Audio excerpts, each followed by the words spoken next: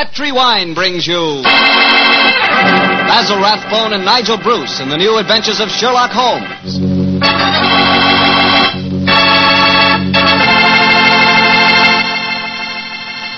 The Petri family, the family that took time to bring you good wine, invites you to listen to Dr. Watson tell us another exciting adventure he shared with his old friend, that master detective, Sherlock Holmes. And I'd like to ask you a short, simple question. Have you ever tried a glass of sherry before dinner? If you haven't, you'll never know what you're missing till you do. And make that sherry Petri California sherry. Because Petri sherry is the best beginning a good meal ever had. Just hold a glass of Petri sherry to the light. Look at its wonderful, clear amber color. Now just get a whiff of that aroma. Bouquet, the experts call it. I'm telling you, you can just smell those big, luscious grapes. Now, best of all, taste your Petri sherry. Sip it. Sip it slowly so you don't miss one single drop of this truly delicious wine. Yes, without a doubt, Petri sherry is good wine. Oh, and incidentally, Petri makes two kinds of sherry. Regular sherry and Petri pale dry. Both are fine. And if you're not sure which you might like best, do what I do. Don't buy one, buy two. Try them both. And serve them proudly because the name Petri is the proudest name in the history of American wines.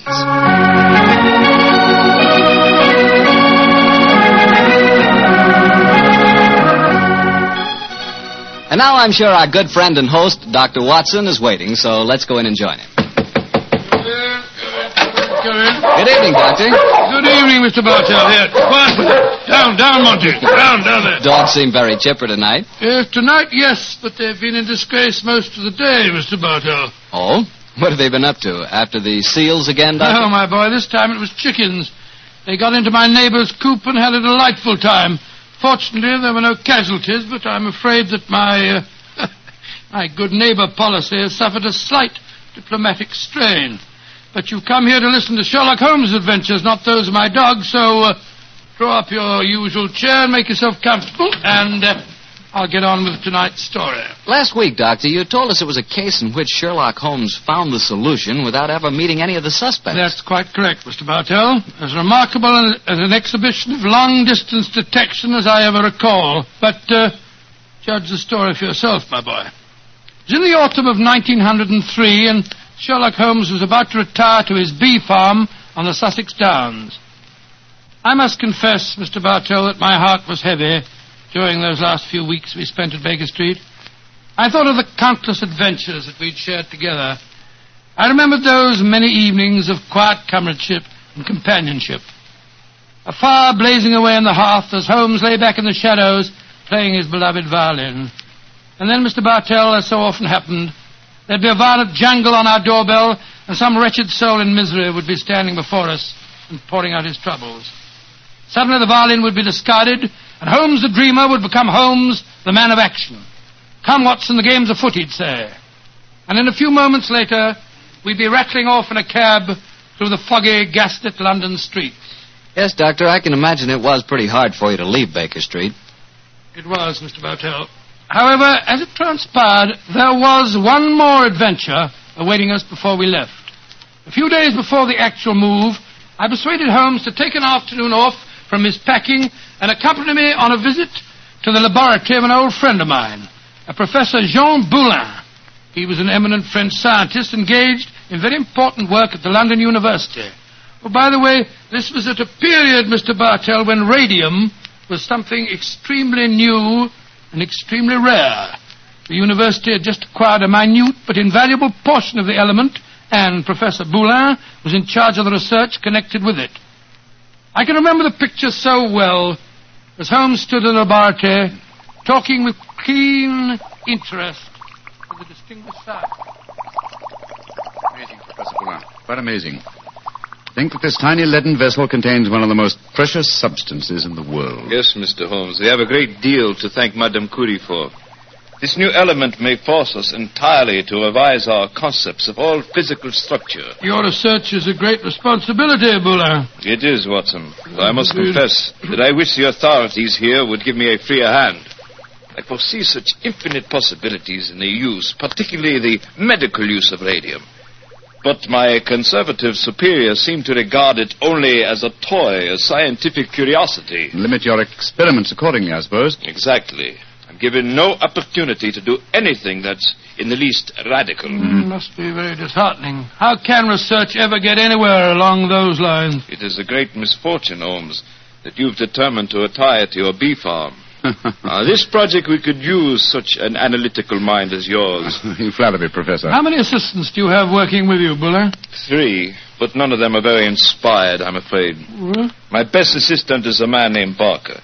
He's a little on the conservative side, too. But he is extremely adroit. The other 2, a young man called Taylor and the girl Gladys Hughes. They mean well. But gauche, I fear, is the only word to describe them. Why do you laugh, Buller? I was just amused to observe that in describing my assistants, I chanced to be literal as well as figurative. It's odd that random symbolism can sometime... but never mind that. You would like to see the rest of the laboratory? Yes, indeed we would. Thank you very much. I have some extraordinarily interesting photographic plates that record the emanations of radium. They're over here. I think you will find them most fascinating.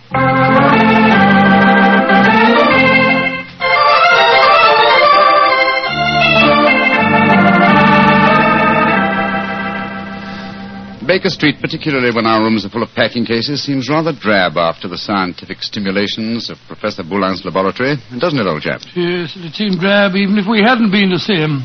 I feel frightfully depressed, Holmes. I just don't know what I'm going to do without you. Oh, you're still a young man, Watson, and a susceptible one. You'll marry again. No, I won't. Yes, you will, old chap. And you'll end up by being glad that your old roommate, your difficult, rather unsociable old roommate, is living in retirement on the Sussex Downs. Rubbish. I shan't feel anything of the kind. In any case, I don't think you'll be able to stay in retirement for long. Your mind is much too alert to be satisfied by being a sort of midwife to a bunch of beastly bees. Oh, dear Watson. I feel that you'll never eat honey again. Yes, you can laugh, Holmes, but I could see how excited you were when Buller suggested that you might help him with his radium experiment. Flattering suggestion, I must admit, my dear fellow. Just the same, Oh, now, who the devil's that? From the urgency of the tug on the bell pull, I'd say that it was a client. And go and head him off, will you, old chap? Yes, I'll do my best. Oh, Watson, explain that I'm no longer in practice. Too late, Holmes. He's brushed past Mrs. Hudson. Here he comes rushing up the stairs. Oh, confound it. I beg your pardon, sir. You but, Mr. Sherlock Holmes? No, I am not Sherlock. Then you must be Mr. Holmes. That is my name, sir. But may I ask what accounts for your rather whirlwind entrance? My housekeeper, Mrs. Hudson... I haven't any time to consider etiquette. My sister Gladys Hughes has vanished. Vanished into thin air. You've got to find her for me, Mr. Holmes. I'll pay you any fee you name, but you've got to find her. Mr. Hughes, I'm extremely sorry that your sister has vanished, but I'm afraid that I can do nothing to help you. I'm retiring. I'm giving up my practice. If you won't help me, I'll go to someone who will. That's exactly what I mean, sir. I suggest that you go to the police, or if you insist on a private investigator, I can strongly recommend Mr. Martin Hewitt. Yes. His address is 39 Pont Street, Knightsbridge. Good day to you. Good day, Mr. Hughes. 36 Pont Street, Knightsbridge. Mr. Martin. Yes, I can understand his concern, but his manners leave a great deal to be desired. Holmes. Gladys Hughes, his missing sister. That was the name of one of Professor Boulin's assistants, wasn't it? True, old fellow, but it's probably only a coincidence. What? Both Christian and surnames are extremely common ones. Well, I have a feeling that it may not be a coincidence. Oh, come now, my dear fellow. Don't you try and embroil me in a fresh adventure. I've retired and I'm leaving for Sussex in a few days. And if any more clients come wrenching at my doorbell, I shall ignore them.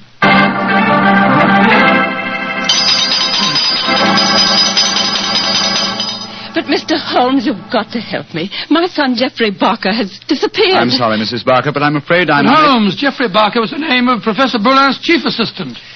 Watson, please believe me when I say that I'm not to be inveigled into any further...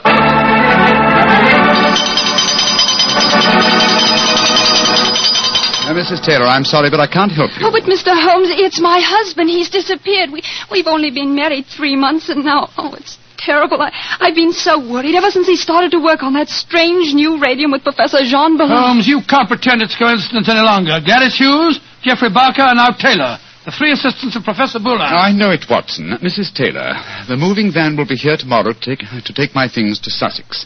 I shall follow them immediately. I have retired, madam. Do you understand that? Retired.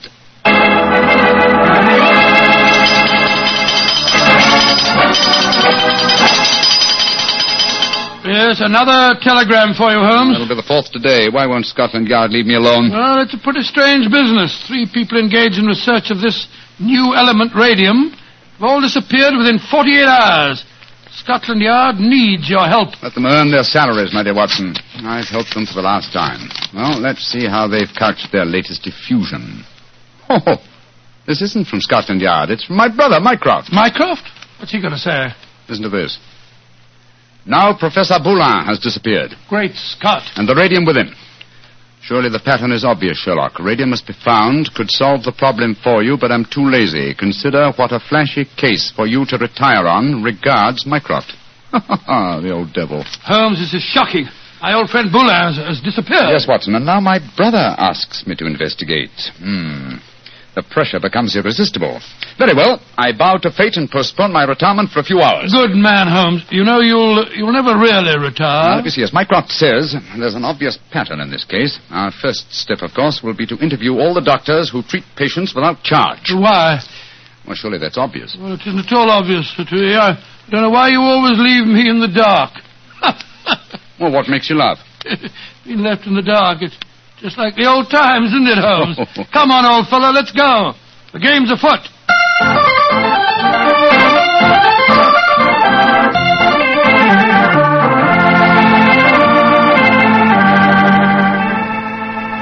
Dr. MacDonald, this is Mr. Sherlock Holmes. Mr. Sherlock Holmes. I'm very glad to meet you. And are you, Dr. MacDonald? I swear that I've never been in as many doctors' offices as I have today. But Mr. Holmes is in search of some information. Perhaps, Doctor, you can help him. I'll do my best. What do you want to know, Mr. Holmes? Whether you have any charity patients with skin eruptions or growths of any kind. I mean, patients that have not kept their appointments recently, perhaps. Now, let me see. Why, yes, I do. Old Mrs. Pendle. She has a very bad case of lupus. She was due for a treatment here yesterday, and I've seen nothing of her. Splendid. Can you give me her address? Why, certainly. It's in my book here. Well, I hope this isn't a false trail, Holmes. You can only explore it and see, dear chap. Here we are. Mrs. Pendle, 36 Elm Gardens, Clapham. Mrs. Pendle, 36 Elm Gardens, Clapham. Thank you, Doctor. I'm greatly obliged to you.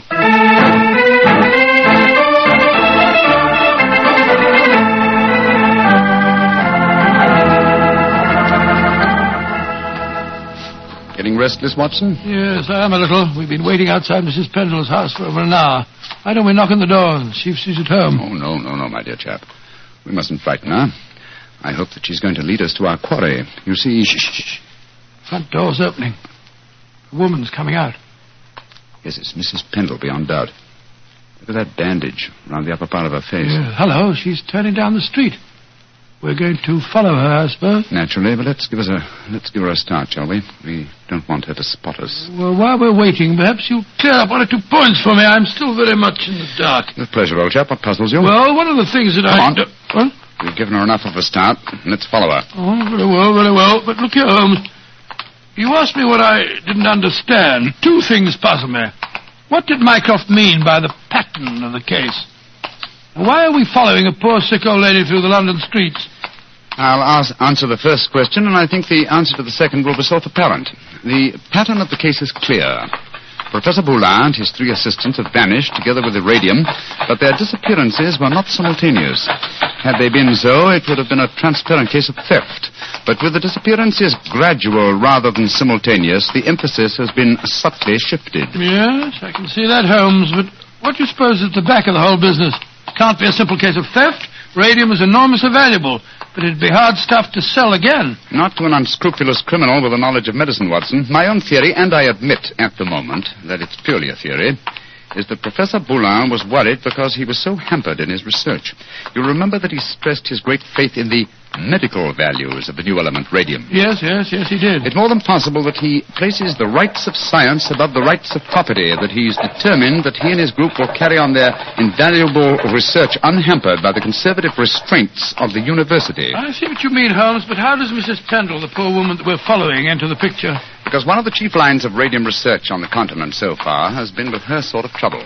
Professor Boulin's obvious move, if my theory is correct, would be to contact poverty-stricken patients, promise them relief, induce them to abandon their regular treatments, and submit to him. By Jove, yes, Holmes, that seems perfectly logical, and yet I can't believe that Boulin would... Mrs. Pendleton has reached her destination. She's turned down a driveway. Yes, she's walking up to what looks like a deserted warehouse. Hurry, old chap. Don't let her out of our sight. She's opened the door without knocking. She's gone in. We'll wait here for a moment or two, then we'll follow her. I have a feeling that your old friend, Professor Boulin, is not far away, Watson. Yes, you're probably right. But I hope we can do something to protect him from the consequences of what he's done. It might easily mean the finish of a brilliant career. I'll do everything in my power, but you know as well as I do... Shh, look. Mrs. Pendle's coming out again. Yes, and she's in trouble. Come on. Mrs. Pendle, what's wrong? I don't know how you know my name or who you be, but you ask me what's wrong. They tell me to come here to this address, and I find a doctor who'd help my face. I comes here, and what do I find? What did you find, madam? A corpse, sir. That's what I find. A dead man lying there in a great pool of his own blood.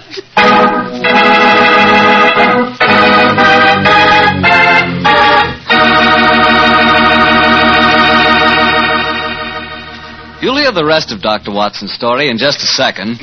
So I'm just going to remind you that there's one wine which everyone likes and which is good on any occasion. Petri California Sherry. You want a swell wine to serve before dinner? The perfect answer is Petri Sherry. If you want a wine that's delicious after dinner, or later in the evening when you're just talking things over with your friends, again you want Petri Sherry. And if you want a wonderful wine to serve at cocktail time, naturally you want Petri Sherry. Sherry is a wine that's good at any time. And Petri, well, Petri is the wine that's good all the time. Well, Dr. Watson, so following the tracks of old Mrs. Pendle led you to a corpse, huh? Yes, Mr. Bartell. Of course, Sherlock Holmes and I went at once into the broken-down warehouse to examine the scene of the tragedy. Slumped over a desk in a darkened, shabby room, a flickering candle giving a macabre lighting to the scene, was the body of a man. I think I knew its identity even before Holmes turned to me and said... It's Professor Boulin. All right, Watson. Poor devil. Murdered, of course. Yes, but examine him for yourself, will you? Yes. Yes, there's no doubt about it. This wound couldn't have been self-inflicted. The right auricle of the heart has been pierced. How long ago would you estimate death took place? Not more than a couple of hours ago, I should say. Not hard to reconstruct the killing. The murderer came up from behind Boulin as he sat here, crooked an arm around his throat. Yes. See the finger marks on the right-hand side of the neck? Here. Then stabbed him in the chest. And then withdrew the weapon and disappeared. Leaving no traces, confound it. A dusty room is an ideal place for recording footprints, but there are half a dozen different prints here, including Mrs. Pendle's. Hello. Here's the print of a smaller woman's shoe. Well, must be that of Gladys Hughes, his assistant. Undoubtedly, but that really proves nothing except that she was here with him. In fact, that we were convinced of anyway. Question is... Come on. Let's go outside and talk to Mrs. Pendle again. Poor old Boulin. What a shocking way to die. And what a great loss to science. I suppose the murderer must have stolen the radium. We found no trace of it in there. Undoubtedly, the possession of the radium was the motive for the murder. Mrs. Pendle. The poor man is dead, ain't he, sir? I'm afraid so, madam. I knew it. I never should have come here. I never should have left Dr. MacDonald. Mrs. Pendle, let me ask you a question. I can't be answering no questions, sir. I don't know nothing about how the poor soul got himself murdered. What would a poor woman like me know about such things? No, my good woman. My friend isn't suggesting at all that you know anything about the murder. Then what do you want to know, sir? Who told you to come to this address today, Mrs. Pendle? A young lady. Nice young lady she was, too.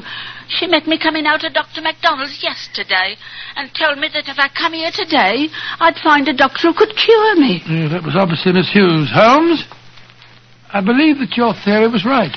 Come on, Mrs. Pendle. We'll escort you to the nearest police station where you can report the murder. Yes, sir. And then, Watson, we must keep on the track of the radium.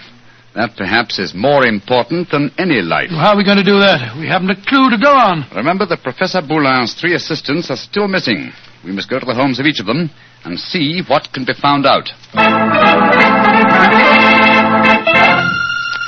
Mr. Hughes, you must realize by now that your sister's disappearance is part of something vastly more significant than you think. I must ask you in the My first... sister didn't disappear, Mr. What do you mean, sir? You came to us and said that you had. Oh, it was all a mistake, gentlemen. She came back today. She'd just been down to the seaside for a short rest, and she'd forgotten to let me know. I'm sorry to have bothered you. May I see your sister at once, please? I'm sorry, Mr. Holmes, but she's out just now. I don't know where she's gone or what time she'll be back. Mrs. Barker, I've come to you about your son's disappearance. I'm afraid that... but my son didn't disappear, Mr. Holmes. It was all a misunderstanding. He came home today. Then may we speak to him, please, Mrs. Barker? Oh, I'm afraid that's impossible. You see, he just...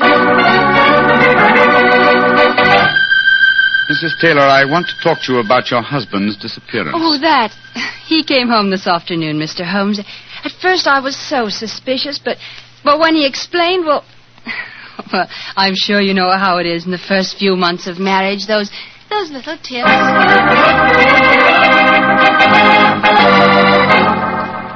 Confound it, Watson. We're no nearer the solution. And meanwhile, here we are back in Baker Street to find that the moving van has taken all your things off to Sussex. Perhaps you should give up the case, Holmes, and follow them. Close my career on a note of failure? No, my dear fellow. I shall not leave London until this problem is solved. Oh, that case, I'll sit down. Looks to me as if it may prove a lengthy wait. I've rarely felt more frustrated, Watson. All 3 vanished technicians home safely with plausible stories, or at least plausible alibis. And poor Boulin murdered, the radium stolen. Well, I must say it makes no sense to me. Why, it must make sense. The pattern was well enough to find in the beginning. It's just a question of finding the right key. In a way, it's clear enough what's happened. One of the 3 assistants, placing the financial value of radium above its value to science, murdered Boulin to obtain the prize. The other 2, fearing that their complicity in the original plot would involve them as accomplices in murder, ran home and established an alibi. And the murderer did the same thing, for it's obvious one of the 3 must be the killer and the thief. Yes, the question is, which one of the 3 is the culprit? If only poor Boulin were alive, he could help us. My dear chap, if Boulin were alive, there would be no murderer. Oh, of course it wouldn't. Now, let's see. Boulin gave us a few bare facts about his 3 assistants. I wonder... But, of course, Watson! I have the answer. The case is solved. What do you mean, Holmes? How can it be solved? You haven't done enough investigation. If it comes to that, you haven't even seen any of your 3 suspects. That isn't necessary. Oh, you know who did it? Yes, Watson, and so should you. But we know nothing to set them apart from each other, except that one of them's a girl. We know more than that, my dear fellow. Think hard. Well, Boulin told us that Geoffrey Barker was an excellent technician, while the other 2 were somewhat clumsy. We know even more than that. Well, I'm just if I know what, Holmes.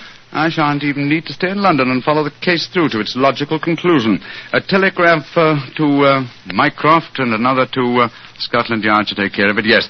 And I can be in Sussex before the moving van, after all. Oh, you mean you're going now before the case is solved? But it is solved, my dear fellow. All that remains to be done is some purely routine work.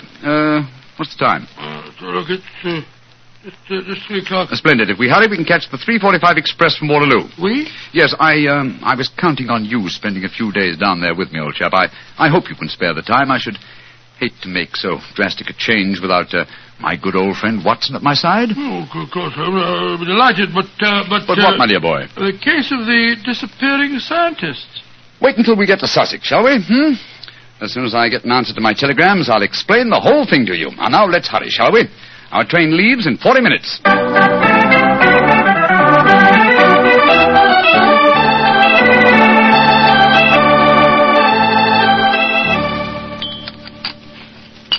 More tea, Watson? Thanks, old boy. Peaceful down here, isn't it? Extremely. At the moment, I must confess, I find it rather nerve-wracking. Oh, why? You know why, Holmes.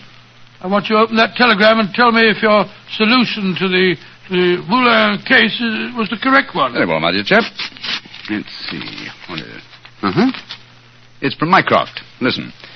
Murderer arrested and radium recovered. Well done, Sherlock, though you took longer than I expected. Regards, Mycroft. Congratulations, Holmes. And now perhaps you'll condescend to tell me how you solved it. Don't be angry with me, old chap. I only wanted to make sure that my solution was correct. You remember the nature of the fatal wound on Boulin's body? Of course. He'd been stabbed through the right auricle of the heart. From behind, proving that the murderer was clearly right-handed. Oh, what does that signify? Almost everybody's right-handed. Oh, no, not in this case. If you recall, Professor Boulin said that Geoffrey Barker was adroit, while his other two assistants were gauche. Then he laughed because he said his remark was true both literally and figuratively. I still don't see what I was talking about. Oh, come now, Watson, come. Gauche? Think of the origin of the word adroit. Ardois. Droit is the French word for right.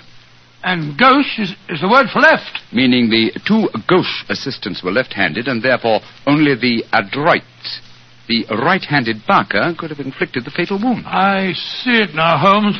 You know, if you'd remembered that mark of Boulin's at the time we found his body, you could have solved the case much sooner. That's true, old fellow, very true.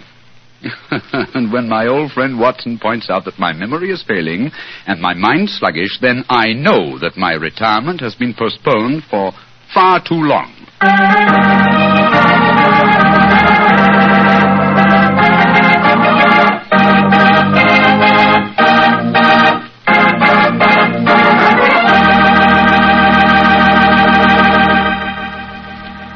Well, so Holmes really went through with his idea of becoming a bee farmer. Yes, of course.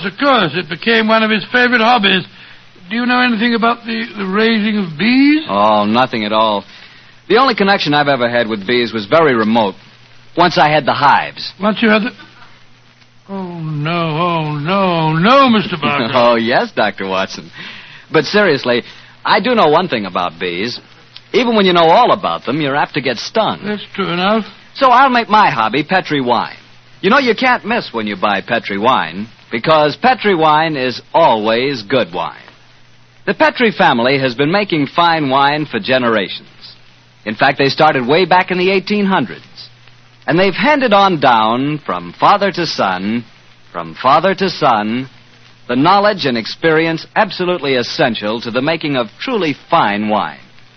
And since the making of Petri wine is a family affair, you can be sure that the name Petri means something on a bottle of wine. Those letters Petri are more than a trademark. They're the personal assurance of the Petri family that every drop of Petri wine is good wine. So when you buy wine of any type, you can put your faith in the Petri label, because Petri took time to bring you good wine. Well, Dr. Watson, what new Sherlock Holmes story are you going to tell us next week? Well, now, let me see. Next week, Mr. Bartell, I'm going to tell you about one of the weirdest adventures that Holmes and I ever had. It concerns a haunted chapel in the wilds of Cornwall, strange organ music that played at midnight, and the headless ghost of a murdered monk.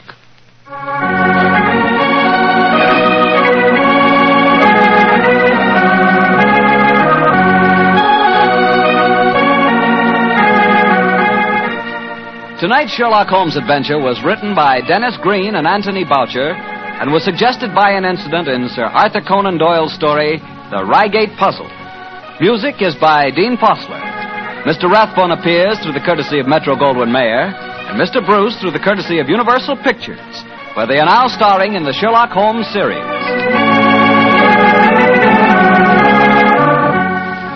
The Petri Wine Company of San Francisco, California, invites you to tune in again next week, same time, same station. Sherlock Holmes comes to you from our Hollywood studios.